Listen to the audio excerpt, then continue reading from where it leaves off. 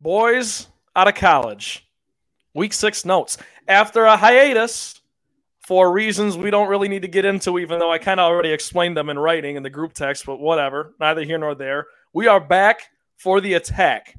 T-Bal, Easy E, and we got a very special guest this week, Mitchell Karcher, owner of Kidkarch. How we doing?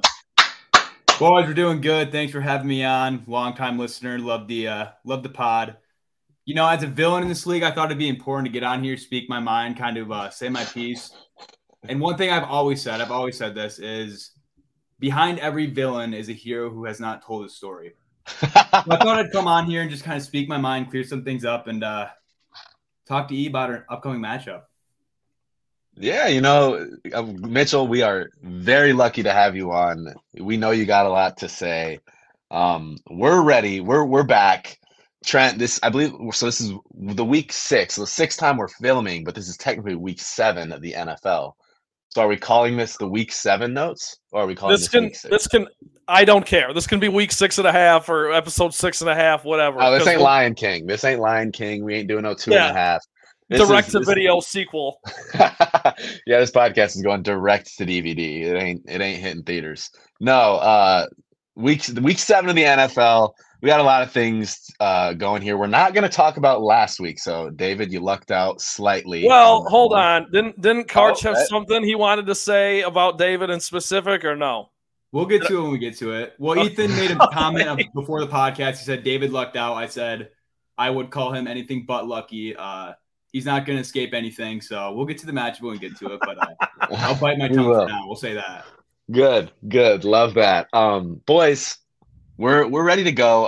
I would like to start the podcast today. I feel like I usually have a little tidbit to start.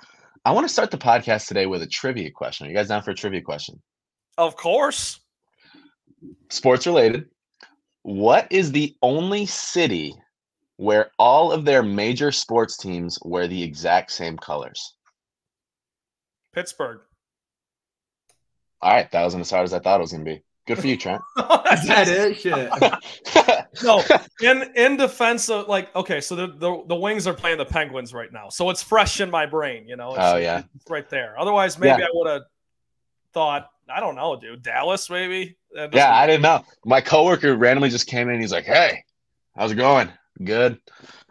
What city?" And I was just like, I don't know. I was like, because I don't know. A lot of teams wear red, but at first I was like Detroit because we just had blue. And then he was like, "No, the exact same color." And I was like, I don't know, man. Get out of my room. Yeah, but, that's Pittsburgh. Kind of a blowhard thing to do, in my opinion. But hey, do your thing. Black and yellow for all 3 teams. It's tough, though. It is tough. One of my projects in Mr. Geekus' class in high school was I had to create a sports franchise, and I created an NBA franchise for Pittsburgh. They were the Pittsburgh Pythons, and we stuck with the black and gold. That was the color scheme. That's tight. I like that. So for that, I did that same project. I relocated the Phoenix Suns to Albuquerque, New Mexico. Hey. I think I called them the Albuquerque Blaze or something like that. But yeah. And then I went to New Mexico, actually visited Albuquerque, and then I had a terrible experience. New Mexico is the worst state in the United States, but that's all I have to say. No love for the Lobos. No love for the Lobos. Let's just get right into it, fellas, because we've got quite the week to cover. I alluded to it a little bit in some random drunk text I sent one night, and I was like, "Hey, Ethan, we got a lot to talk about this week," as if anyone gives a fuck. But let's get into it. First matchup of the week. And, Ethan, I always like starting with your team because I feel like we always got some good dialogue going on. Yeah, let's do it. A lot of people thought, or a few people thought, couple weeks ago when we previewed last week, that Ethan was in a little bit of trouble here. They thought Robbie was going to get on a hot streak, but nonetheless, lickety split takes down Rick Dalton 109-97. So, Ethan, I'll just let you take it away on this one. Yeah, there's just nothing really special about this matchup besides Kyron Williams. I think he just really shined that Sunday. But, man, the injury bug, the bye weeks, they really just struck hard this week, and we're going to talk about that more this week as well. Spoiler alert. But, yeah, we beat Robbie by 12, but like I'm not really sitting here like satisfied with that. I had to start Nick Westbrook Akine. Gabe Davis had $1.60. Like I'm not walking around saying like, oh, my team is, sick because I beat Rob. I'll tell you one thing though. I'm a little worried about this Tony Pollard guy. I have watched these Cowboys day in and day out, and this guy, Tony Pollard, cannot find a running hole for the life of him. If he is not, he is hit at least 2 times before he reaches 1 yard past the line of scrimmage. And I'm just sitting there like, aren't these Cowboys offensive line supposed to be like the best in the league or like top 5? Meanwhile, Tony Pollard, who's like a top 5 yards after contact guy, can't freaking find any open field. And I'm just like, dude, like what the hell? But, I would say kind of lucked out. Bijan Robinson had an off day. Stafford didn't do that well. Puka Nacua really saved me by not playing well. But, yeah, underwhelming victory. Nonetheless, a W is a W, and I'm now ranked 4th in the league. It's a quiet 4th, I'll say. It's a quiet 4th place right now. Karch, what you think? I see Ethan. Honestly, my first note was don't let Ethan get too carried away by beating Rob by 12 points. You only put up 109. Yeah. I will say your team is looking pretty solid. The Kyron Williams thing is tough, but I think it's honestly even tougher for Rob having Puka Nacua not do that good in Cooper Kupp's second game back. It's like what Rob's team is kind of holding on by a thread as it is, and now with Puka Nacua being like, I mean, his number 2 guy, him and Bijan are kind of up there together. It's just if Rob wasn't panicking before, I think him being 1-5 and Puka kind of slowing down is enough to hit that button. Yeah, the Vikings tried their damnedest on defense. They did their best Purple People Eaters impression, but it wasn't enough for Rob. Also, I mean, I don't know. I could see Jalen Waddle putting the cape on and saving Rob here as the season goes on. Maybe Kadarius Toney gets involved because the Chiefs haven't really found their number 1 receiver. Kelsey's, of course, the number 1 guy there, but they don't have anyone on the outside really making plays. Maybe Toney's that guy. Before we move on, something I noticed that I just thought was kind of funny. Since Rob technically still has Aaron Rodgers on his roster, if you would have told me 3 years ago that the same fantasy team had Rodgers, Matt Stafford, and Deshaun Watson as their quarterbacks, I would think you were in a 4-person league because literally those are 3, like in 2019, those dogs were all starting and putting up MVP-like numbers. So that's great. We'll move on along. Can I comment on a couple more things? I just want to comment on a couple more things. Just because this is my matchup, I got a little bit to say. Yeah. So, Rob, a lot of question marks in the air about the team this year. Obviously, you're looking at back-to-back weeks where you're bottom 25% of the league. Let that be known. You traded for Puka Nacua. That trade happened, maybe 3 weeks ago, 2 weeks ago. You got to have some instinct in your mind that when Cooper Kupp comes back, he's going to be eating a lot of those targets. And I don't know who you gave up. I don't know what the trade. I was trying to find it just now, and I can't really find it exactly, but it's just a tough look that this is where you're at right now. And honestly, I can't see Puka Nacua having games like he's had so far this year just because the Cooper Kupp effect. You watch the Rams play, and Stafford literally throws it to Kupp every other pass. And damn it, I don't blame him because Cooper Kupp is amazing.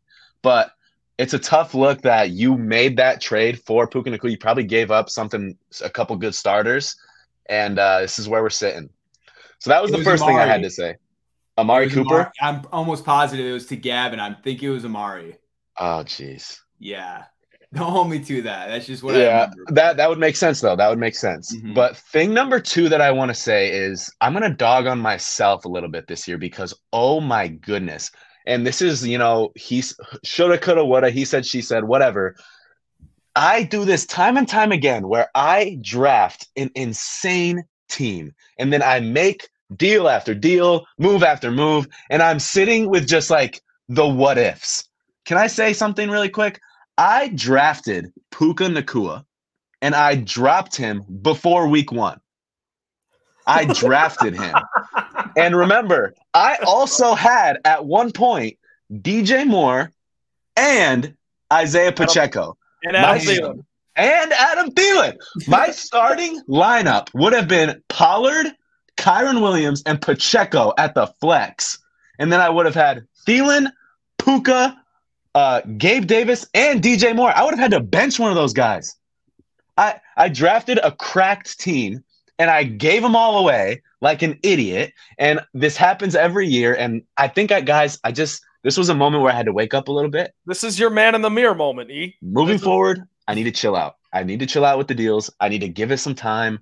And sorry about that, guys, but I just had to go on a little rant. That boy Ethan need to calm the hell down. Luckily, we're still in fourth place. I don't know how we do it, but here we are. We've had to work our way out of a little bit of a hole. All right, next matchup. This was a snoot. If you could put like 2003 NBA basketball put in a blender with like 1960s NFL football combined with like the 1920 World Series, you would get Hide Mr. Moon against Still in College. Still in College taking a narrow L. Hide Mr. Moon moves to 3-3 despite scoring, forget less than 100, less than 90 at only 86.5 points. Justin Fields puts up a 6th spot. And, I mean, other than that, man, Travis Kelce saves the day for Moon. But this was a disaster class. I do want to give Jack some credit. I'll save a little bit of that for later. Maybe a little bit of a tease. But Karch will be first this one. What are your thoughts here? Listen, I know I said I was going to rip into David, but I do have to comment on Jack's quarterback situation. Because before Jack sent that text that said that there's only 3 quarterbacks or whatever, and he started Tyrod Taylor this week, I was looking at his teams like, dude, if you draft Justin Fields, you know there's a high possibility that that dude is going to get hurt or suck. Like, you had to have had a backup options, and you just didn't. Good point. And now, I mean, he's starting Tyrod. I mean, this team, I don't know. I don't want to get too far into it. I do want to talk about David trending downward, falling off the bandwagon in the hottest fashion. I mean, you guys had him in your throne room damn near every single week. And I was always looking at him like, yeah, he's pretty good. He's all right. Like, he's putting up on paper, he's got a good team on paper. It's okay on paper, especially maybe hindsight's 2020. But after scoring 50, then 80, I mean, yeah, that's a tough 2 weeks. I lost the last 2 weeks, but like I didn't score below 100 in that fashion both weeks. I mean, that is just insane. Yeah, I would have to agree, Mitchell. Maybe David's team is just okay. I'll tell you what, though. Justin Jefferson being out ain't scaring anybody. I'll tell you that much. So the fact that he's already, scored 50 last week, kick him while he's down, I guess. Get Justin Jefferson out of there, too. Talk about hoarding quarterbacks. Dude's got the whole 2020 quarterback draft class, or 21, on his bench there. Mac Jones and Zach Wilson and Herbert. But, yeah, Jack, I got to agree with Mitchell in the sense that Fields, being a Chicago Bear who has no offensive line, you got to be a little worried going into the season that he might get hurt. But also, Kyler Murray returned to practice this week.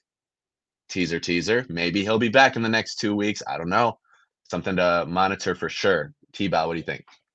Well, I'll defend Jack on the Justin Fields thing because people were saying right, wrong, and different. I thought it was erroneous. People were saying that Justin Fields was like a dark horse MVP candidate, stuff like that. So there was hype. Like, he definitely did have that projection going into the year that he could be like a top 10 fantasy quarterback kind of guy. And I'd have to look back to see where Jack took him. I have to imagine I know it was after Mahomes went, after Hurts went, after Josh Allen went, Lamar. So it's not like, I think this is more of a situation of the Bears just suck ass, and they've kind of like left owners like Jack out to dry because, like you said, Ethan, the Bears O-line can't do anything. The Bears in general can't do anything. Their weapons blow except for DJ Moore if he's playing Washington. And now Justin Fields is in the situation he's in. So I'll give Jack a little bit of a break. As you mentioned, he also picked up Kyler thinking, I'll have options once he returns. So, Dude, Justin Fields is like the Colorado of the NFL, like Colorado football team. Like, when they're good, everyone's like, oh, shit, Justin Fields is back. This team's sick. Justin Fields is future Hall of Famer, some bullshit like that. But, like, when he has a bad game, they're like, oh, he's just Justin Fields. He's on the Bears. They're just not that good. Colorado loses to Stanford, and everyone's like, oh, they don't got a good roster. But when they're good, they're like, oh, sick, they're so sick. And it's like, pick a side, man. Like, yeah, it's all, you can't have it both ways. People are always talking out the two sides of their mouth when it comes to these Ohio State quarterbacks. But CJ Stroud, shout out CJ Stroud. More on that later. Anything else you guys got on this one? Battle of which piece of poop smells better. Okay, let's move on. Clash of two childhood best friends, and a member of this panel has some things to say about this matchup, I am sure. Kidkarch, Sparty Squad. Devin gets the edge on Mitch by a little over 20 points, or I don't know if my math was not right on that. Never mind. Not important. Josh Dobbs against Kirk Cousins. Yuck. Mitch, I'll toss this one to you first. What did you see here? Take us through the thought process and what happened. Well, this is the second time this year that my team has scored below 100 points. Absolutely unacceptable. For some reason, this is the 6th week in a row that I've started Dameon Pierce. Will not start him the rest of the year. He's absolute dog. And honestly, Devin's team, I was telling Brad and Robbie at the beginning of the year they can be my witness. I was actually pretty hyped on Devin's team going into this year. Like, his running backs are really solid, and he's got Jamar Chase. Dotson's a bust, but I mean, I don't really know what else to say. He beat me 113-95. It was 18 points, by the way, Trent. And good. Thank you for that. Yes. Just a bad loss by me. Don't want to make too many excuses. You never like starting someone like Josh Dobbs. And yeah, we're moving on to next week because this performance will not happen again, especially with Dameon Pierce being out of the lineup. But props to Devin. He's assembled a pretty decent team, I think. And we'll move on. We'll move forward. I got a comment on, yeah, Mitch, I think, yeah, you can't look down after a week like that. I think, you're usually not a below 100 scorer. So took an off week with Josh Dobbs being in there. No surprise. Devin's running backs are starting to find their footing a little bit, which is kind of scary given the fact that he also has a wide receiver capable of putting up 250 yards and 3 touchdowns. If ETN and Breece Hall continue to ball out, I mean, we were dogging on Devin in the beginning of the year, man. We were saying his team was like bottom 4. And now hang on. I had him in the throne room the first week. Second week was when he looked terrible. So it's kind of been either feast or famine for the Sparty Squad. But This week was more of a feast. And even like you said, the way these running backs are trending, we might be seeing more of a feast from Devin. Kirk Cousins ain't going to do it, though, especially when Jay Jet's not in. What if he gets traded? Oh, are we bringing the Jets up? Are we bringing up Robert Saleh over there in New York? They're saying the Jets. They're saying who's the other team that is in need of Tampa? Maybe. I don't know. They're still in first place in their division though, so I doubt it. We'll see. Not important. My point is just that there's some Kirk Cousins trade talk. The Jets are the number one team people are mentioning in those conversations. The Giants maybe. I don't know. Not super important, but you got anyone else got any more thoughts on this one? No. I will say if the Saints offense picks it up a little bit, Michael Thomas is also someone to look out for. For sure. But Devin's team, it's a little unpredictable, but I hold him in decently high regard. So that's a good way to put it. Very unpredictable, volatile. Yes. Can't guard Mike. All right, we'll move on to another fan favorite. This one had some sparks flying. And Clarky Boy continues the skid. Filipinos takes him down 125-113. Jared Goff, Herculean effort, just not quite enough. No one else on the team outside of Jacoby Myers really showing up for you. And Philly, just another ridiculously solid week from that Tua Tyreek stack. And just very overall solid from Philly. What'd you see here? Like you said, I saw Clarky Boy put up a disappointing performance. It's no shocker that that's the case. But Eckler's first game back plays a really tough defense, and a bad look when your best player puts up below 10. Speaking on personal experience with Tony Pollard, Deebo Samuel going down, that was tough. That was also a tough look. Pittman had a pretty good game, Trent. You didn't speak on that. Pittman did okay. But man, T. Higgins continues to disappoint. He had 1 week, and it's like, dude can't even catch a cold now. Like, it's a tough look for Clarky's camp right now. Goff, like you said, doing everything he can, but tip the cap to Philly right now. Like, he's got the guys, he's got the pieces. His ranking does not say how good of a team he is. In my opinion, he shouldn't be where he's at right now, but all he can do is play every Sunday. So that's what he does. Karch, you got thoughts here? Yeah, I mean, listen, Clarky Boy's been sliding downhill since week 3. And I think it was week 4 when he called it Thursday Night Football. It did not help his cause. He's got Edward back, but I am so not concerned with Clarky Boy. I mean, I just could not be less concerned with this lack of a threat in this kid's team. Filipinos, I am a little concerned with his team. I mean, you mentioned every week with his Tua Tyreek's 1-2 punch. If you're going to have that quarterback, wide receiver duo, I mean, that's the one to have. So it's going to continue to rip the rest of the league or the rest of the year. And he's going to have some duds in there every once in a while. But I think overall he's a pretty threatening team. Whoever gets to play Philly on the Dolphins bye week, that's like playing Trent in the Lions bye week. It's just going to be like, it's almost an automatic win. You know, whoever, but we'll see. I don't know, because Philly's got Dak, man. Dak's not that bad. That's correct. And he's also got Aaron Jones on his bench. He's got Romeo Doubs. And, although the Packers, those are two good fantasy guys, even though the Packers ain't it at all. And you don't have to tell me twice. Anyone else want to round this one out? Nothing? Moving on? No, sir. All right. Moving on. Let's move on. Big one. Probably the biggest headline from this week. Flying Dutchman takes down Trevolution by just a little under 2 points. Squeaker. Dutchman right back on track. Trevolution catches his first L. Oddly, Joe Burrow came close to reaching his projection, which hasn't really happened a lot for Trev this season, but it hasn't mattered a ton.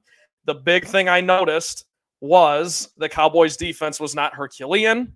And therefore, Trev maybe I don't know. Like I've been big on Trevor's team. I still think he's probably the best team in this league, all things considered. But I mean, top to bottom, I think Trev kind of goes as the Cowboys defense goes. So you got to give credit to Nate here, and I'll toss it to Mitch first on this one. What are your thoughts on the Dutchman taking down Trev and handing them that first L? Dude, you know what? I've been thinking a lot about this year, actually. Like, so many teams replicate someone in the NFL. And Trevor's team is replicating the Philadelphia Eagles perfectly right now. Like, record and everything. They're the good team. You know they're good, but it's like you watch them and you're like, are they that good? Actually, though, they just seem a little fluky and like they're not going to – like, I don't know. Like what you say with the Cowboys defense, like he finds a way to win all the time and like a change on the IR. And like that was a moment for like 2 weeks, but he just replicates the Eagles all year. And I don't think the Eagles are winning it. I don't think Trevolution's winning it. Sorry, buddy. I know I'm going to have to hear from you on this one, but that's my piece. Wow. Some people might be saying that Trevor's peaking at the wrong time. I don't know. That might be out there. How much do you guys think Trevor's beating himself up for starting Burrow over Howell, and Howell could have gotten him the win? How much do you guys think? That's a very tough thing to deal with. I gotta tell you, that's like a really hard thing. That's lose sleep worthy right there. It indeed is. But hey, something interesting to watch for Nate Dogg too. Bryce Young kind of picking it up now, so we'll see. I mean, with Lawrence and the Jags kind of. I mean, the Jags have become a run-centric team, and Lawrence looks like more of a game manager than he was last year. Could Bryce Young end up being the quarterback going forward? Of course, the Panthers aren't going to win any games or anything, but fantasy-wise, when you're always playing from behind, you literally just throw the entire time, and you throw to Adam Thielen the whole time. Man, might I add? But yeah, A-Chain out, that hurt him. Trevor's defense, the Cowboys didn't bail him out this time. They got that pick in the last drive of the game. Really was a 4-point game. You know, you ask yourself, Justin Herbert on any other given day, might he have driven down and scored? Maybe. That's neither here nor there. Trevor, this week, I believe it was today actually, sailing the ship on Garrett Wilson. Garrett Wilson is out of Trevolution, and I believe it was a trade with Nate for Drake London and Cortland Sutton. So Nate acquires Garrett Wilson and gives London and Sutton to Trevor. That might help Trevor's depth at wide receiver. I think he kind of needed that. He's got guys that put up numbers, but he desperately needs a flex. So, I like that from Trevor a lot. I do. I thought it was a good deal overall. You give Nate another starter, but now Nate has less depth. It goes both ways. I think it was a pretty even trade. But Nate, good win. You took down the head honcho. But Mitchell, I thought that was a really good comp, saying how Trevor's like the Philadelphia Eagles. I listened to another podcast where the guy's like a massive Eagles fan, and all he talks about is like, I'm not sold. I'm not sold on these guys. Like, and It's Trevor, you're right. Trevor might be that team where it's like, yeah, he's good, but I'm not like sold. I know that he's got the pieces, but they just, I don't know. I like the comp though, Mitch. That was good. Appreciate that, E. Thought about that for a while. Yeah, I mean, a theme here is that we've entered bye week season. We're in the thick of it now, and guys are missing star players every single week, missing a quarterback here and there every single week. Like, things are really starting to heat up, and now, to Ethan's point, this is where you start to see who the best managers are, because it's all about making shrewd moves and setting yourself up for success. So, with speaking of success, let's move to Detroit Rock City with another 60-point win over Bass Pro.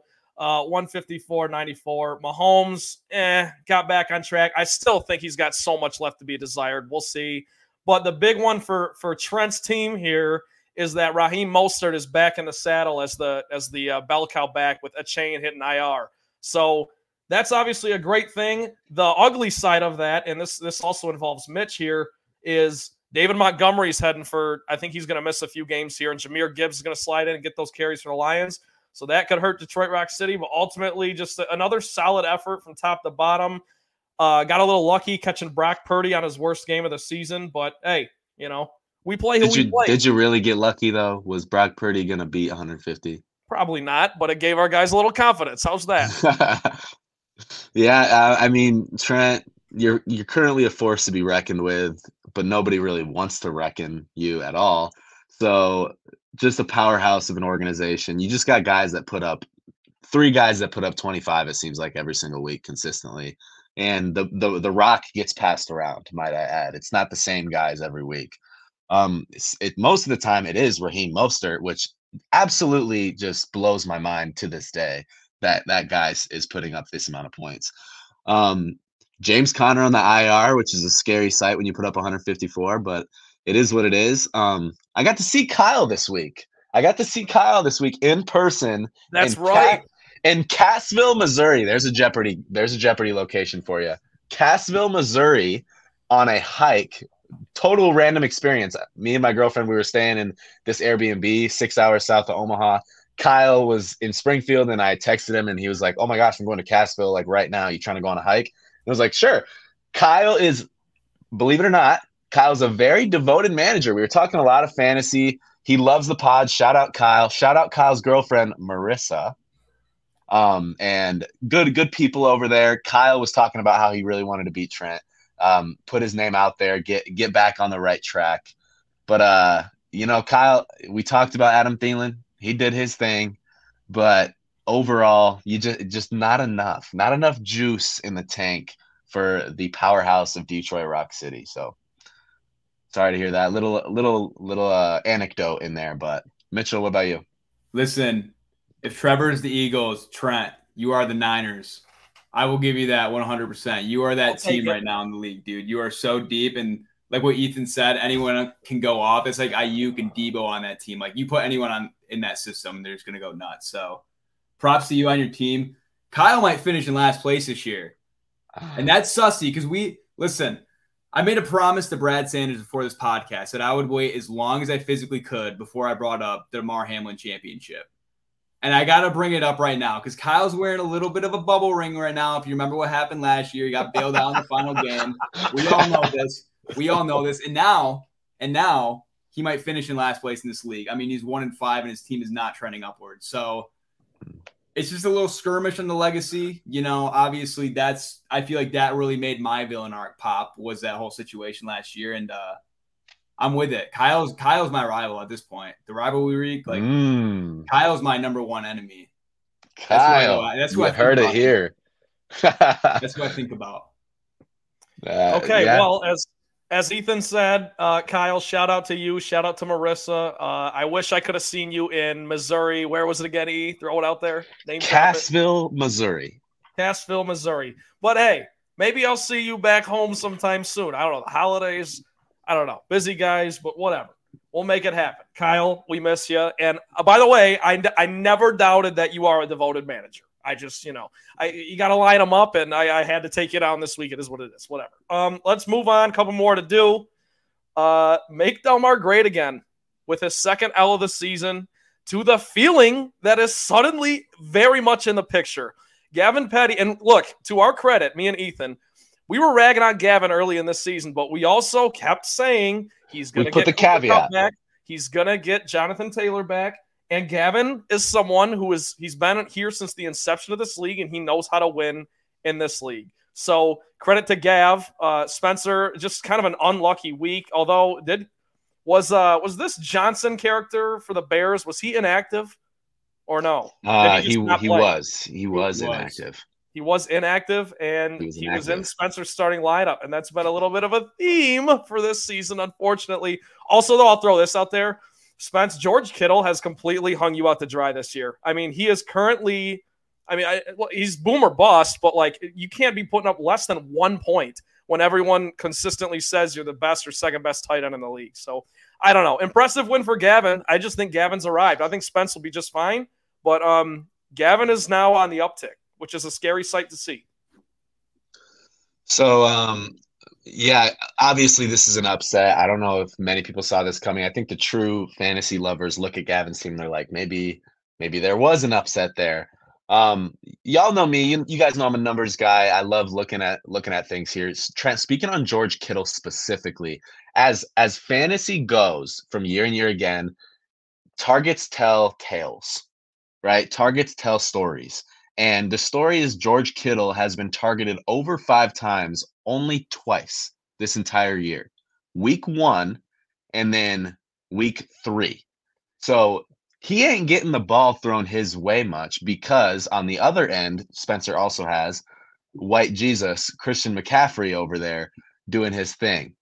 Now, another number stat. I got my insider data diggers of this league hit me up and they said, you ever think about the feeling? The feeling is 4 weeks in a row now scoring between 120 and 130 points. The feeling is definitely on the come up. And Mitchell's been talking a lot about teams that are trending downwards. Dare I say the hometown, the podcast favorite, Spencer Woodruff, is on the downhill right now. Might I say? I don't know. You might call me crazy. Mitchell, do you care to comment on that? Dude, I literally had that. I said in my notes, Gavin is officially scary. Spencer is officially not. Ooh. That's just what listen. And that might be hot. I think I'm kind of coming after everyone. I'm not going to have any friends left after this podcast. Spencer's got a good team, but Gavin ain't finishing last this year, dude. And Gavin's actually going to make an insane run. Mark it. I mean, that kid's team is nuts. And everyone knew the risks involved with Jonathan Taylor and Cooper Kupp. We all knew the risk. We all didn't want to take it. Gavin took it, and it's paying off now, and honestly good for him. And he picked up a win in there, too. So that was huge. Yeah. Which I believe might have been against me. But he picked up a win without those guys, which was massive for those guys coming back because now they had the pieces. My take on Gavin's team is that Mitchell's great at these analogies so far, so I'll offer one of my own. I feel like Gavin, when you look at quarterbacks in this league, there's that first tier of the obvious ones. It's Mahomes, it's Lamar, it's Burrow, it's Allen. And then once you get to about 7 or 8, I think Jared Goff is the king of like that second tier where it's like Jared Goff, Derek Carr, Kirk Cousins, Dak Prescott. I think Gavin is. I mean, in this league, you got Detroit Rock City, Trevolution at the top. You could throw some of the 4-2 squads in there. But Gavin, the way he's trending right now and sitting at 500, looks like the king of that second tier. At least if you're reading the tea leaves and you're going with the trends. But Gav, it's great to see because you took a lot of heat from a lot of people that are somewhat looking a little sheepish now at this point. Anyone else got any final thoughts on this one? Just speaking on the second tier teams, 2 teams who are just their ranking does not show their skill is Philly as well, 10th and 11th. Those guys are scary teams, like Mitchell was saying, and there's a couple teams ahead of them that aren't really as scary, I would say. Philly also dropped 180 in a loss, so that's tough. Any Philly team that can put up 180 is a force. Philly should be 4-2, absolutely. Okay, let's wrap this thing up. Week 6 before we go into the Week 7 predictions. Chips Fever picking up his first win of the season, taking down the Ligers, who fall to 3-3. Still very much alive as Brad, but Chris not dead yet. What are your guys' thoughts here? I can go first. So I don't, man. So staying on the analogy train, I don't know what it is about Brad's fantasy team, and Brad, huge fan of the pod. Shout out, Brad, we love you. Brad's team is like the Saints to me, where you just don't pay attention to them. You just I don't know, his games don't really they don't interest me at all, and I just don't see anything worth watching in Brad's matchups. And it's every week he's the one at the end of the scrolling, and I'm just I don't even oh, he got upset by Chris. Good win, Chris. But at the same time, Brad, I'm just nothing is sticking out to me besides AJ Brown being an absolute beast, by the way. I'm just it just doesn't I don't get it. I don't get it. Maybe I don't know. To me, he's like that team that you just don't pay attention to. They win sometimes, they don't win, but you don't really know what's going on. He's like the scoop of vanilla ice cream at a Halloween party in 6th grade, and he puts no toppings on it and just goes to his desk, eats the vanilla ice cream by itself, no razzle dazzle. But somewhat is always kind of in the mix, though. I'll throw that in there. Always in the mix at the 6th grade parties for sure.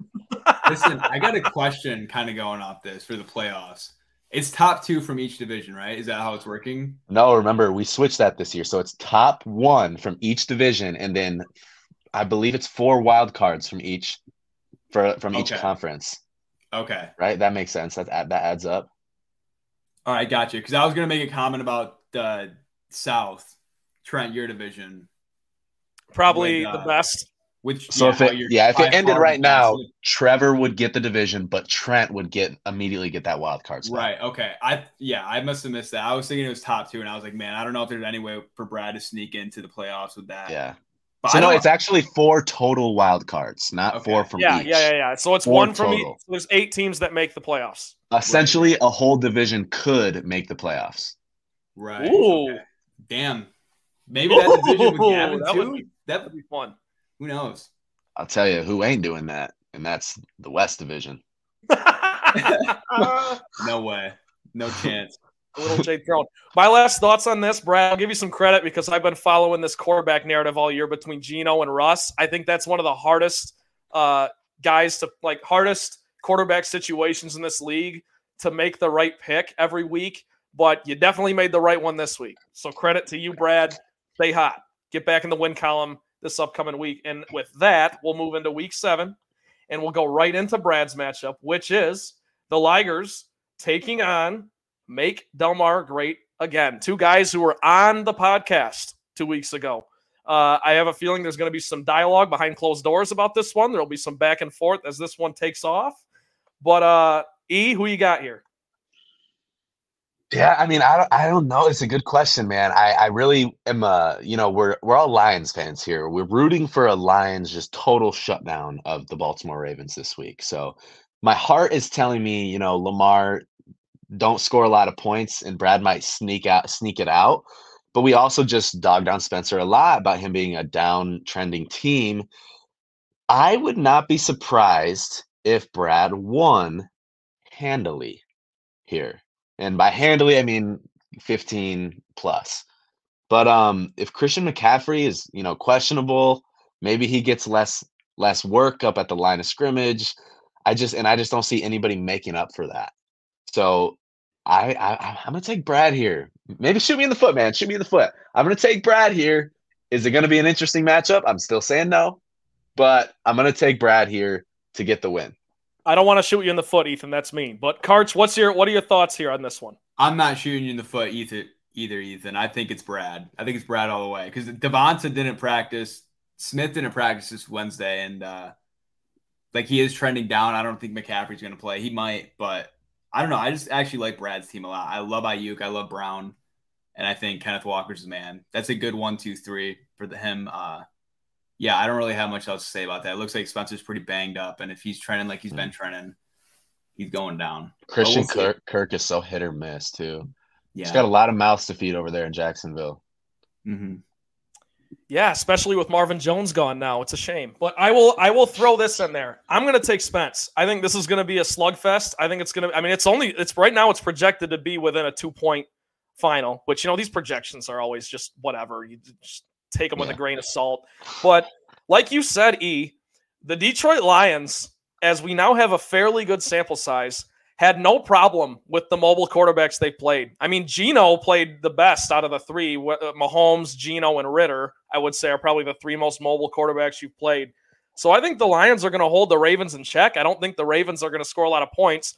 By the way, I think that game's going to go under. I think the over-under is like 42 or something like that. I think the Lions are going to win 13-10. It's going to be an ugly one.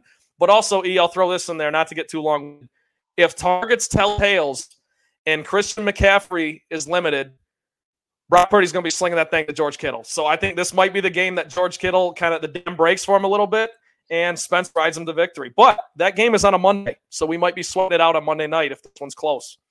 All right, let's move on. The Feeling takes on the Flying Dutchman. If Gavin wins, these two squads will have the same record, which I did not have on my bingo card at the start of the season. It would also be 2 losses in a row for the Dutchman after Nate started talking all that shit. Nate, I know I backed up and I've given Nate kind of a break because he has. No, Nate won last week. No, that's right. He lost 2 weeks ago, and we didn't get to talk about it.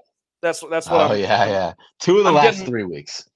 I'm getting it mixed up, but hey, I do think Nate's going to pull it out this week. I don't know, for no other reason than I just think he's got. I just like Pacheco. I like Godwin. DJ Moore is coming off a great week. Like there's a lot of reason for optimism with Dutchman. But this is another one that I honestly think has a ton of intrigue. But Ethan, who you got? Yeah, Trent, I'm honestly gonna have to disagree with you slightly here because I think Pacheco plays that. I think that Chargers run defense is tough. And I think they're not going to have to worry about the pass as much. And obviously you're playing Mahomes, but like their receivers are dog on Kansas City. Like just it's clear that Kansas City is not the same team. And then Trevor Lawrence is playing a stout New Orleans. I use that word stout, I feel like, a lot, but New Orleans is a good defense. That's the word to describe it. Yeah, they're good defense. They're stingy. That's a better word there.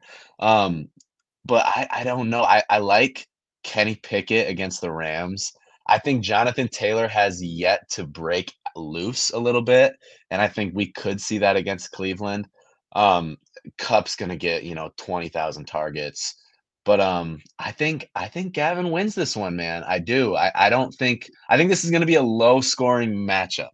I think it's going to break 100, but I don't think it breaks 110. You know what? Before we throw a touch, this is. Every week, there's one matchup that I have zero feel for. Admittedly, I have zero feel for this game. I have no idea. Because, Ethan, I kind of agree with you. I think it could be a little snoozy, a little sleepy, one that you're not really paying attention to, and then all of a sudden, bam, like someone takes off and wins this thing by 30. Who knows? Yeah, I think this is Gavin's time to kind of really show that he's the real deal. Because, like, you took down Spencer, yeah, but can you do it twice? If you can do it twice, you kind of put your name up there with the rest of them. So I think Gavin's really prepping the guys this week. I think practice has been real good. I think the guys are getting ready, and I think they're going to come out prepared. Mitchell, any thoughts to add on this one?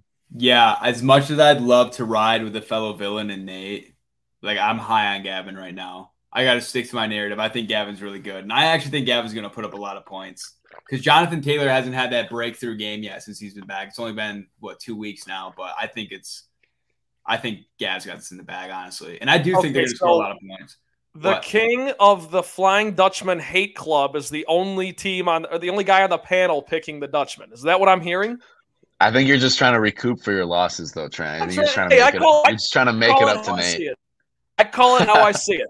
Ain't no agendas around here. It is what it is. You do not call it how you see it, man. You always say you're going to lose every week in fantasy, I swear. I pick myself every time except once. I was incorrect that time. I don't know. Either way, we'll go into we'll get into mine in a little bit, but obviously I do kind of also want to root against Nate just because he has like half the team that I drafted. So. Well, who doesn't want to root against Nate? I would love to root it. I wish Nate was golfing in the skirt every year. Oh, Listen, Nate is not doing that. I'm telling you right now, if Nate were to ever lose, he would not do the punishment. And I'm going to go on record saying that. And Nate, I mean that in like the most serious way possible. He's kind of a sore loser sometimes, and I don't think Nate would do the punishment. Okay, well, maybe if we all manifest Nate finishing in last, we can see if you're correct or not. But let's move to another matchup. He just won't, though. Yeah, he won't. But this matchup's going to have a lot of juice for a couple reasons. Took first loss last week, and he's got to get back on track against Kyle. But with some of these bye weeks and what's happening, and Kyle took his first win, so we're looking at a really interesting matchup here. If Trev loses 2 in a row after that hot 5-0 start, it could be trouble in paradise. Mitch, what do you see in this one? I see Trevor winning. I was pretty hard on both these guys earlier, but as much as I do love Kyle Kukla, he is my nemesis. And I got the Eagles in this one. I think they're flying high. Fly, Eagles, fly. This is a weird matchup, honestly. Trevor's missing Burrow. He's missing the Cowboys defense, which has kind of saved him a lot this past, couple weeks. But I as much as I hope Kyle wins this, just for the culture, I hope Kyle wins for the culture. But yeah, I don't see a team like Trevor dropping this one. But as much as I wish Kyle would win, Trevor's going to take this one to the bank. I am also going to pick Trevor. I know I picked Trevor every week except for the week that he lost. I picked him to win, so that really doesn't add up there, but whatever. I just think Trev gets back on track. Like I said, I still think he's the best team in this league, and I say that with all due respect because I am right in that conversation as well, but we don't have to talk about that right now. Let's move on. Clarky Boy takes on the Sparty Squad. This is another one that's really – it's got potential to move the needle for both these teams because Clarky can get one step closer to 500, and Devin could continue that uptick that Mitchell was talking about. We've got Kirk Cousins against Jared Goff, an all NFC North matchup. Devin doesn't really have his lineup set yet as we record on a Wednesday night, so it's kind of hard to get a feel for who he's actually going to be playing. But I like Devin here. I'm not going to elaborate too much. Trent? Why do you like Clarky to win? Trent, Devin is missing Jamar Chase and Breece Hall. Those are like his 2 best players. Okay, what has Clarky done to show? Whatever. Go ahead. That's just my opinion. Look, this is why we do it. So we can argue. This is why we do it, so we can argue. But I just think there's no way Clarky loses this. And Trent, next week, I give you full permission to just dog me as if Devin wins this. But this guy, Breece Hall and Jamar Chase have been his lifelines. And sure, you can argue that ETN is also in the mix there. He might be, but he's playing New Orleans, who I just talked up a lot. And okay, Clarky's missing Higgins, who's done nothing, and he's got the rest of his team. I don't think Jared Goff's having a great week because I think the Lions are going to run the ball a lot, not score that many points. Okay. Austin Eckler didn't do anything for you last week. Who knows if he gets back on track? Deebo Samuel's very limited. So some of these, you got to look at. Josh Reynolds projected 8.5 points. Has Josh Reynolds scored 8.5? You tell me. I don't know. I watch every Lions game. He's had one good game this year. So goal line target. We'll see. Yeah, no, you're right. I don't know. That's a good point you bring up about who's available and who's not. I don't know. I believe in Dev. You're going to sit here and tell me Jahan Dotson, Darren Waller, Cam Akers are going to outplay. I'd be surprised. I would be pleasantly surprised. ETN just had a monster game. Mike Thomas just had a monster game. I don't know. Karch. Who's Kirk Cousins playing? The best defense in the NFL. Yeah. I think the quarterback matchup this week is going to be a wash. I'll say that. I could see it. I can get behind that. I hate how much I'm agreeing with Ethan on this podcast, but I think it's Clarky Boy. As much as it pains me to say that, literally just with Breece Hall and Jamar Chase out. And honestly, Clarky Boy just got the matchups on defense this week. Like Eckler, he's playing Kansas City, but Javonte Williams is probably going to have a pretty good game against Green Bay. Like, he actually looked really good for the first time last week. And I've been watching them intently because I got Jaleel. And then, he just got decent receivers with decent matchups this week. If Clarky loses this week, he's officially done. He's garbage. He has to win this week. This is an all-time statement game because if he loses the Sparty Squad with those 2 out, it's just over for him. I just think Clarkey talking shit on Thursday Night Football a couple weeks ago was the point of demarcation for his season. I don't know. I'm with that. I mean, I don't know. We'll see. But I think Eckler blows up this week, man. The past like 5 times that honestly like past like 7 times that the Chiefs have played the Chargers, it's been like over 50 points scored in the entire game. Like I just see it being kind of a shootout. I could see Eckler getting 2 touchdowns. I think Eckler's gonna stamp his spot back into the talk.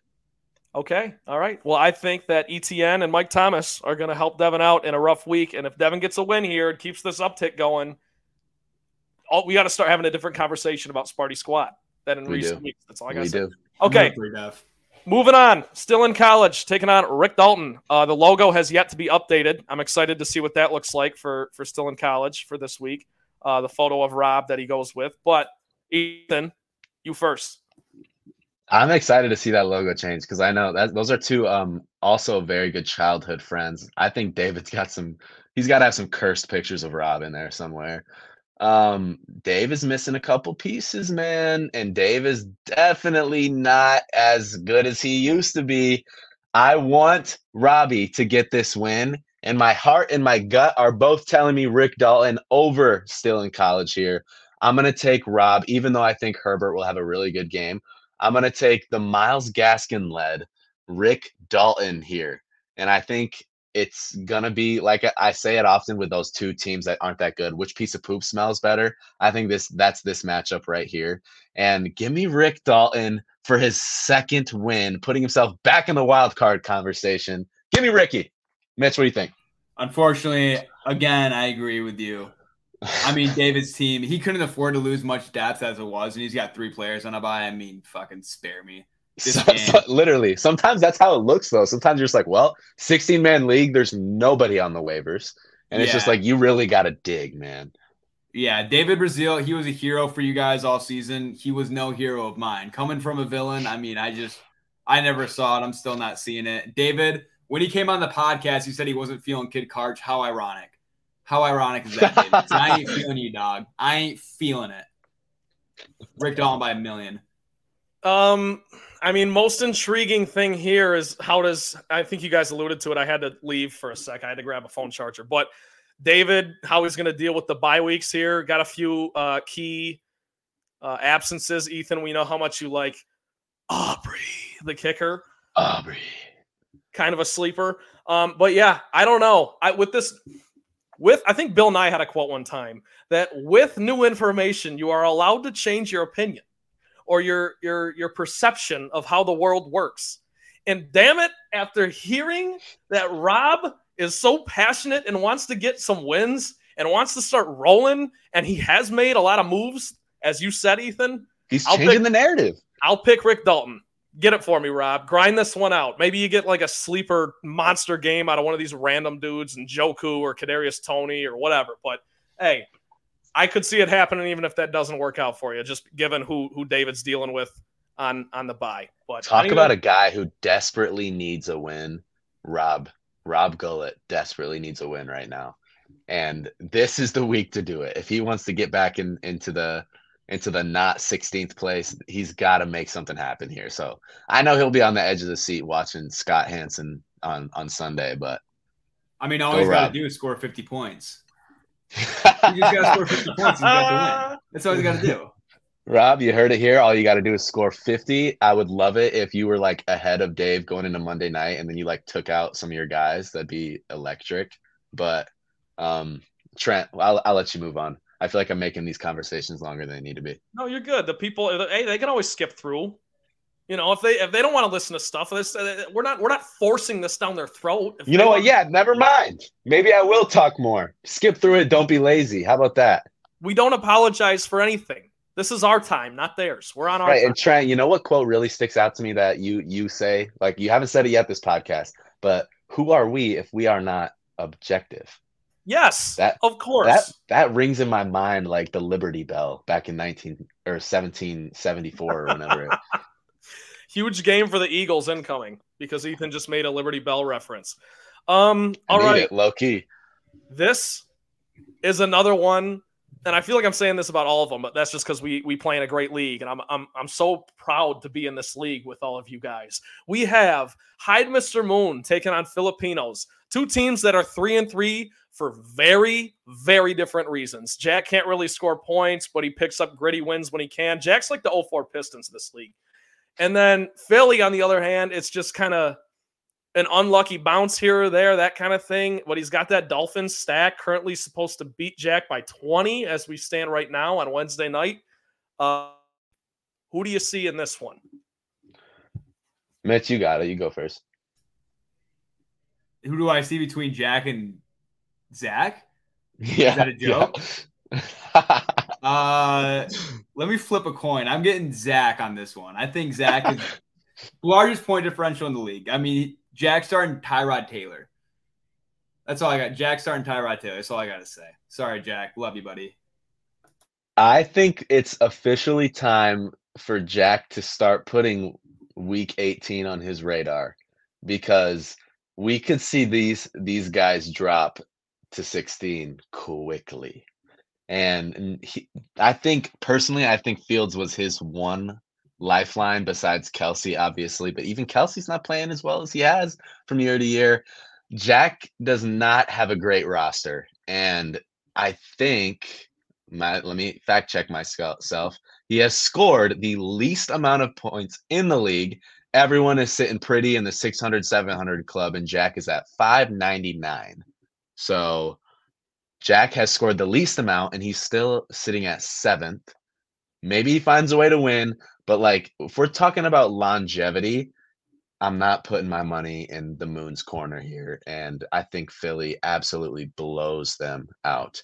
And that Miami-Philly game, that's going to be a shootout, I think. So set it here first, Philly by 30 plus. So here's the trouble that I see here. I agree with Ethan. I think that Eagles defense can get got easily. And when you have Tua and Tyreek on Philly's side parlayed with Jack's Eagles defense, that's kind of like a double whammy. 1-2 punch. I will say, Ethan, you said it. All he does is find ways to win. All his wins have been gritty, weird, sort of like weird scenarios. You can talk about the moon phases. I don't really know. Two of those wins were against teams that like he didn't even break 100 in two of those wins. Like they were both wins with under 100 points. But at some point, that has to deal with the aura and the vibe and the the surrounding energy of Hyde Mr. I will start believing in the aura if Philly scores less than 100 points this week. I will start believing in it. I will. But I just don't see it. I've got Philly in this, but I have another piece on Hyde Mr. Moon in our next segment. So I wanna hang on to that. So we'll keep moving. All right. This is the you know what, we'll do your guys' matchup last. So we'll go Detroit Rock City versus Chips Fever. Chris looking to stack some wins, get a second win in a row. I've got Mahomes, who I still think is like just waiting to erupt. I mean, he's the 4th best quarterback in fantasy this year, but everyone knows he could easily be 1 if he just would start to get his shit together and not slide down at the end of the Jets game and actually run into the end zone. And then your boy over here is 6-0, but neither here nor there. Interesting quarterback matchup between Josh Allen and Pat Mahomes. You got Amon-Ra St. Brown, Stephon Diggs, Raheem Mostert, DeAndre Swift. The stars are coming out for them. But ultimately, I like Detroit Rock City here. I like the Lions. This is something that we're not talking about. The Lions are winning Detroit Rock City games. Like, it's Sam Laporta and Amon-Ra St. Brown and this defense that is sneaky, like a top 12 fantasy defense. Too. And yeah, Montgomery, who's now on IR, or not on IR, but I think he's going to be out till the bye. But, whatever. I like the Lions to keep it rolling. They're kind of the engine for this thing. And I like Detroit Rock City. Trent, but with that, you were preaching about that under that's coming soon. Might that be a scary thought? Something keeping you up at night a little bit with the Lions players you have in right now? Obviously, it's probably not hurting the Lions defense. So to answer that question, yes, it's the Lions defense, and then it's also the tight end and their number 1 receiver. So in a game where you got to move the chains a little bit, your running game is a little banged up, and it's a half PPR league. You know, if St. Brown's having like 12 catch games, I mean, that's 6 points alone just based on his receptions. Then you throw in maybe a slant route touchdown or something. I don't know. I do think it's sneaky going under, but you're looking at your 2 top touchdown scorers on the season in the receiving core on St. Brown and Laporta. So whatever. Detroit Rock City. Sorry for the long-winded answer. I will. No, you're good. I will. Trent, we don't apologize for things on here. You know what? You're right. I don't apologize for anything. I will say I've spoken highly of this Chiefs-Chargers game and how it's going to be high scoring. I think Keenan Allen's probably going to have like 40 points, but I just anybody that you have on that roster besides Jerick McKinnon, or I guess I am starting Jerick McKinnon this week. I guess we'll talk about that in a second. But anybody that is on the Chiefs or the Chargers, start them this week. That's going to be an absolute show-out game, lights out, total crazy amount of scoring. But I got to speak on my boy Nort here. I feel bad because talking about on paper, Mitch, we were talking about this earlier. On paper, Nort has a decent team. You got to admit, Josh Allen is a great quarterback. DeAndre Swift has been balling, and he's been quietly balling this year. And Stephon Diggs is just able, like Josh Allen, talk about Cooper Kupp getting the ball every other throw. Freaking Stephon Diggs just gets open all the time. And I don't understand it, but he's open all the time. And like those guys are all capable of scoring 25 to 30. And then like paired with Dalvin Cook, which has just been a bad draw, Dalton Schultz, who's on the come up. Like I think, and Justin Tucker, by the way, you know, I'm a kicker guy, best kicker in the game. It's just a bad draw he's at 15th. And like, I just think his roster shows a little bit more than being 1-5 right now. So Chris, I feel you. I know you're probably frustrated. I'm being empathetic. And I also feel that frustration for you, my friend. But either way, Trent, you should win this.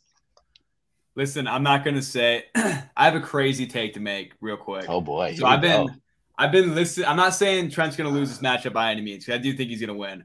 But I've been watching some film on YouTube of past NFL teams, and I recently watched a little documentary on the Killer Bee trio in Pittsburgh with Ben Roethlisberger, Le'Veon Bell, and Antonio Brown.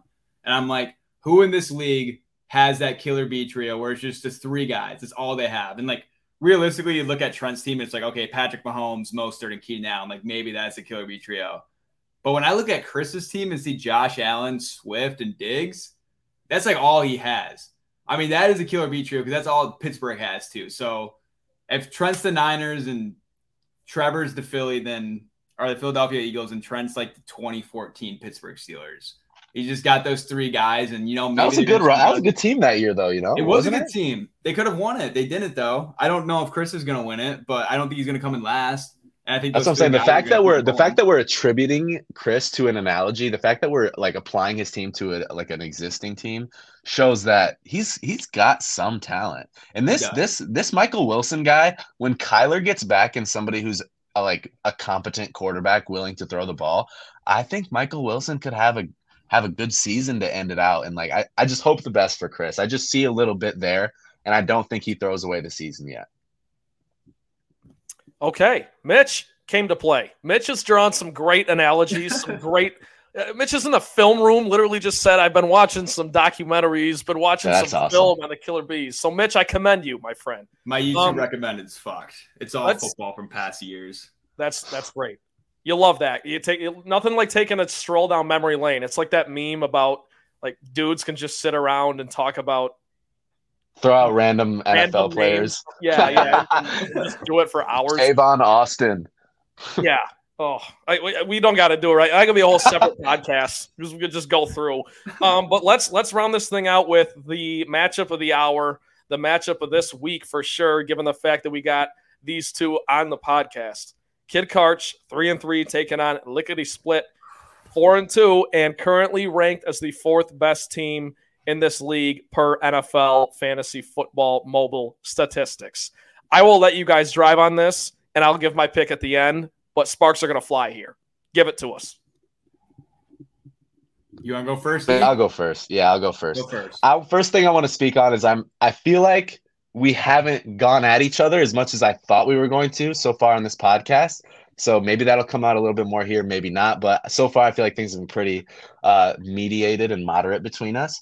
But I will say I'm worried a little bit. And Trent, who are we if we're not objective? My We are team is in nothing. shambles right now. My team is in absolute shambles. And Mitchell's team isn't looking a lot like it isn't looking in a much better situation with the bye weeks that he's got. But like you'll see a matchup like Lickety Split and Kidkarch on the calendar, and you freaking circle that game preseason, and you're like, put this in the night slot. This is prime time. Shit talk, jawing, all of it's going to go down. And then you just get bad luck with the buys and the injuries. And then you look at this matchup and it's like, this isn't going to be as fun as we hoped it would be. Like, I just see 4 guys that are really good between the 2 of them. And like, I don't know. Mitchell's team definitely scares me a little bit. I think Gibbs being in there, and if he plays and Montgomery doesn't play, that definitely worries me slightly. I think I'm possibly lucking out with Shaheed and Kamara. Mitchell, I'm talking to you on this one. I think I'm lucking out slightly with Kamara and Shaheed playing on Thursday because those Thursday games are absolute duds usually. I'm not trying to get in your head because I'm sure I'm not. But I see that as being something that's going to help me out long term. But obviously, I know my situation. I know I got freaking Najee Harris as my RB1, and I'm starting Elijah Moore on the Cleveland Browns, and Zach Ertz is my flex. So I see the situation. I think, Mitchell, this is my take for this matchup.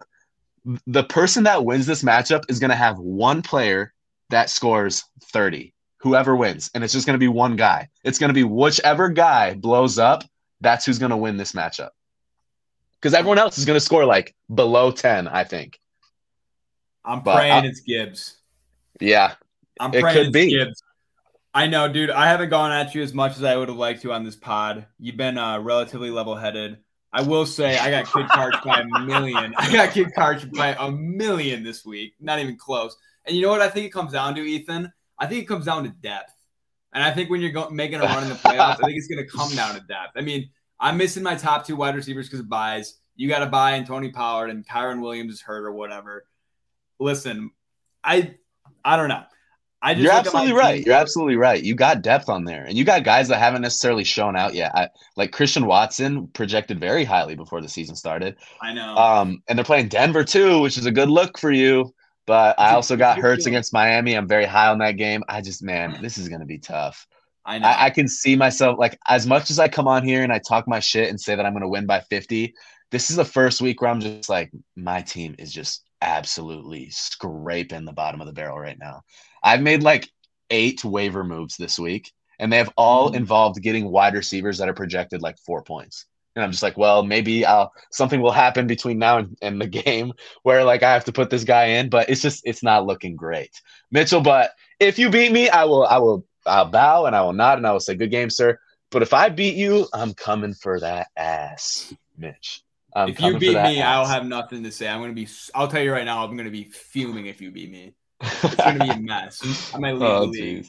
I will say, I've been just one more quid bit about my team, and I just want to hear Trent's thought on this more so than anything else. Because I've had so many people reach out to me for trades for Jahmyr Gibb, and I honestly feel so handcuffed to this guy because I don't want to start him because he doesn't put points enough when Monty's in. I can't trade him away because his value isn't as good as what I think he can be. And when he does play, he'll get like 8 yards of carry, and Dan Campbell will just sit him the rest of the game. So with Monty out, like I hate the root for Lions injury, and I certainly didn't with Monty. But I am excited to see if Gibbs can finally do something this week. Because if he doesn't, like I just don't know what I'm going to do with him the rest of the year. I'm going to be so painfully frustrated because I think he was my second overall pick, and he has played not like my second overall pick. I think my third was Dameon Pierce, so I really struck out in that draft.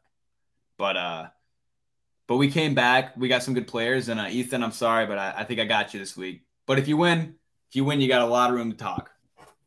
We'll see. This has to be the most intriguing matchup of the week. And I'm not just saying that because of you guys are both on here. Also, that is a reason.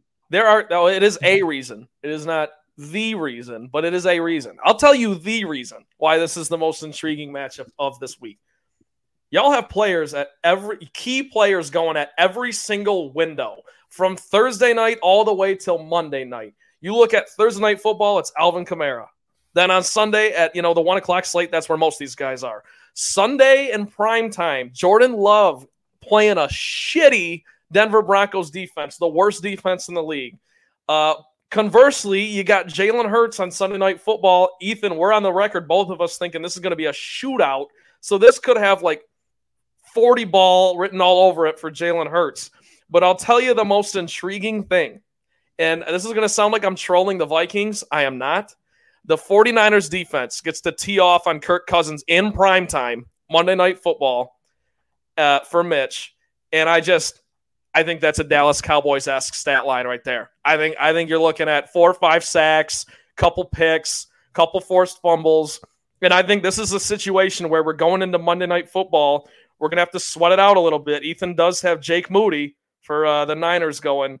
But I think that defense is going to be the difference. And I think Karch gets Ethan right at the finish line with that Minnesota Kirk Cousins in primetime icky little narrative coming in, and the Niners just tee off, and it's a field day. Plus, the Niners got to get right after that loss to the Browns. Horrible loss. Mitchell, do you think this is going to be close, or do you think you're honestly going to win by a lot? I don't know, dude. My head's a little full right now. I do feel for you, and I do wish that we could have played each other at full strength because I would have liked to just beat you straight up. But it might be close. I don't know. I mean, my team has been playing I got 2 of my best guys out. It could be close. I have no idea. And I have no idea. Jordan Love going 2 Mile High, and Mile High is tough to play in sometimes. It's getting colder in Denver. The air is getting a little thinner. I'm not as high in Jordan Love. Something to watch. Yeah, something to watch. I think you should start Dobbs, man. Start Dobbs. I would love nothing more than to watch Jordan Love shit the bed against the worst defense in the league in Mile High. So it could happen. Sean Payton needs to get his head out of his actual ass and play some defense because he is the most overrated coach in the NFL right now. He's got pieces in front of him, but somehow Denver sucks, and I need to know why. And he's just a douche, total. Well, but you can't blame it on Russ this year because Russ wasn't great last week, but other than that, he's been okay this year. Can't blame it on Russ. I do think, though, that like you were saying, Trent, I think the 49ers have a big game against Minnesota, but I also see the Bills having a big game against Mac Jones and the Patriots, who also suck. I could see like our defenses both being our highest scorers, Mitchell, if you want my honest opinion. Like that would be kind of funny if that happened. That could easily happen now that you think about it, because I don't know, man. I just think this Kirk Cousins in primetime narrative parlayed with Justin Jefferson, plus the 49ers coming off a ridiculous, embarrassing loss. So they got to get right. Kyle Shanahan, they'll be right. So again, for all those reasons and more, Ethan versus Mitch has to be the game of the week. But that's all we've got for Game 7 preview. Do we want to do a quick throne room and doghouse, E? Of course. This is the segment. This is the one segment that they asked for last week, man.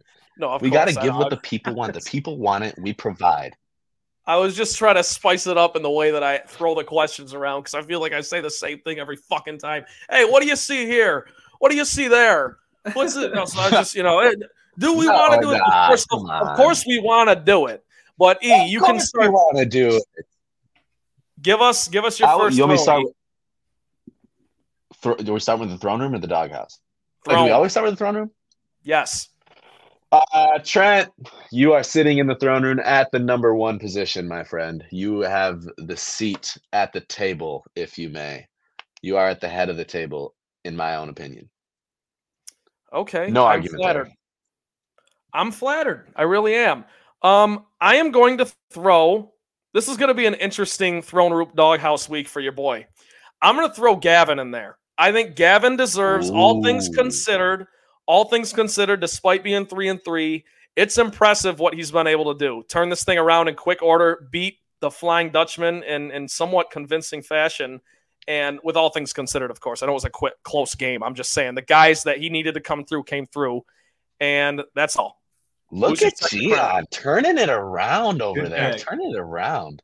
That is a good pick because that kind of shows it's not all about the rankings. It's about teams that we're afraid of. Yeah, if you want the standings, just go click on the app and click league and click standings. We got to keep things interesting. Yeah, like a bunch of sheep.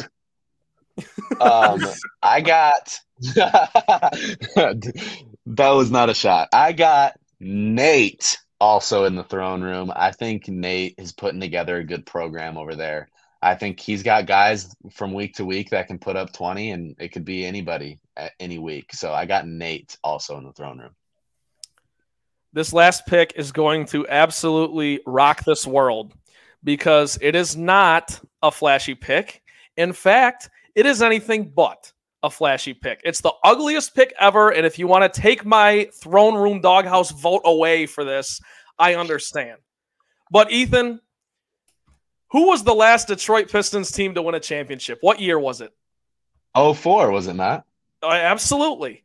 And what was that? Okay. What was that team's calling card? What did they hang their hat on? Okay, I honestly don't know, but can I guess? Was it the microwave? No, I'm just defense low. It's real. It sounds like I'm asking tough questions. I'm just going for. I'm sorry. Yeah, I'll cut to the chase. Tough defense.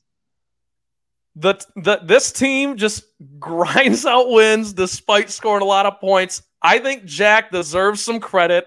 I'm gonna throw him a bone. I'm putting him in the throne room. Frick! There is no way to explain how he's winning these games. Zero. No way. So I'll give him some credit. Something's working over there.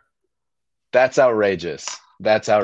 And I'm storming that throne room. That's insane. Storming the throne room. Weak defenses over there. Oh my gosh. Sorry to everybody that was really curious for a second and then just got total blasphemed by Trent's pick. That's outrageous. And hey, I will say this. We are really letting this guy off the hook by putting him in the throne room because Trent, he's the lowest scoring team in the whole league. And he's 3-3, and how are you going to look at Nort and Rob of the league and say that you're in the throne room, but this guy who scores less than you is? How are you gonna tell the people that? Because Jack gets the wins. Jack's 3-3. He's as alive as anybody in this league right now, and those other guys are not. And how much did he pay you, bro? You got to give credit. Jack didn't pay me shit. Are you kidding me? If dudes, this is a good time to throw this out there. If you would like to bribe me and throw me a 20 to put you in the throne room, I might consider it. But whatever. Hey, my lines are also open. Hey, can I throw in an analogy real quick? One more. Yes. Sure. Jack is officially the King Joffrey of the throne room. Nobody wants him there. He doesn't deserve to be there. And he's a tyrant. He does not deserve to be there. I'm sorry. Full transparency. This is the last thing I'll add to bring us back down to earth. I did pick him to lose this upcoming week. So I'm not running. I'm not like, this is not a flying colors pick from me. I'm just keeping things interesting because, damn it, despite not being able to score points ever, he somehow has found a way to win three games this week. And now he's starting Tyrod Taylor. And if he wins again with Tyrod Taylor, how can you not have him in there? If it happens against Philly, I will believe it. Okay. But, all right. Yeah. Okay. Let's go to the doghouse. E, who are you throwing your first bone to? Who is it? Sitting on the porcelain throne of the doghouse, Mr. Brazil. Unfortunately, this team is nothing without Justin Jefferson, and it is very evident. And I think Breeze deserves a spot, or still in college. My fault. Stuck in the old times here. Still in college is still in the doghouse in my book. Okay, that's fair. In that same vein, I will stick with a team that has struggled a little bit in recent weeks. A team that has talked a lot of shit and always talks a lot of shit, but is a champion in this league for good reason. So it's no disrespect, but Clarky, you gotta look. Both these guys picked you to get back in the win column this week. I did not. Prove me wrong. You've got bulletin board material from your boy Trent over here because I picked you to lose despite Devin missing a ton of his studs on in this upcoming matchup, and I'm putting you in the doghouse. So put my face on a dartboard and just take care of business. E, who else you got? Clark, sorry, Mitch. We're just talking about the analogies, man. But Clarky is very much like Colorado in that freaking Stanford game this past weekend. So when Colorado was up 29-0, did you see Shedeur Sanders posted on his Instagram? He plugged his merch site or something at halftime of the game. Did he really? Yeah, he did.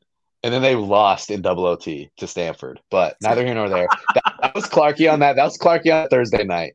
That was Clarky on that one Thursday night. Going to go down as one of the most horrendous moments in this year's history for sure. But I love the Clarkie pick in the doghouse. I'm also gonna throw Kyle in the doghouse this week. I don't know if he was on 2 weeks ago, but Kyle, I'm sorry, buddy. I'm not threatened by your team. I'm threatened by Adam Thielen, and that's about it. Devontae Adams ain't doing much because Jimmy G and Brian Hoyer, whoever they got in, for some reason don't like throwing it to guys that are Hall of Fame first ballots, and they only throw it to Jacoby Myers. So I'm speaking because Devontae Adams lost me a bet a couple weeks ago. But yeah, Kyle's in there. I'm not too impressed by his team, and he definitely is getting my vote, which leads us to the 4th pick. And might I throw in there, Chris or Rob is making it out clean this week. So something to look at.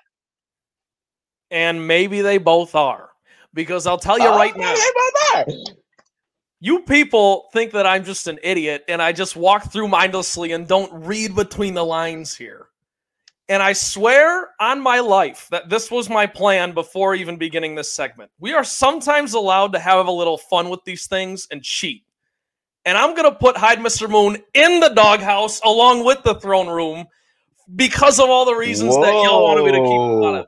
You never know what you're getting from this guy. He scored sub 90 again. And yes, on one side, I know I just shit on everyone for wanting to talk out of both sides of their mouth, and I'm doing the same thing. I'm allowed to do that because this is a free country and you can do whatever you want. Jackson, both rooms. How do you like that? Are we allowed to do that? This is such a publicity stunt, man. This is such a publicity stunt. Yeah, our ratings have been slipping, so I'm going for publicity. We're giving Moon way too much airtime for being literally a bottom 3 team in this league. This guy has done nothing to deserve this airtime besides talk a lot and jaw a lot. And here I'm probably going to get the next call at me. Well, so. Let me throw this. Listen, I call it how it is, Trent. I look at it and I call it how it is. Well, so I'm gonna guess that if you had another pick, you would probably put Jack in there. If I didn't, you've beat the drum for Rob and Nort. He was in my doghouse, but the fact that you put him in the throne room, and I agree with the doghouse pick. Yeah. But I don't agree with the throne room. But I just think you said, he finds ways to win.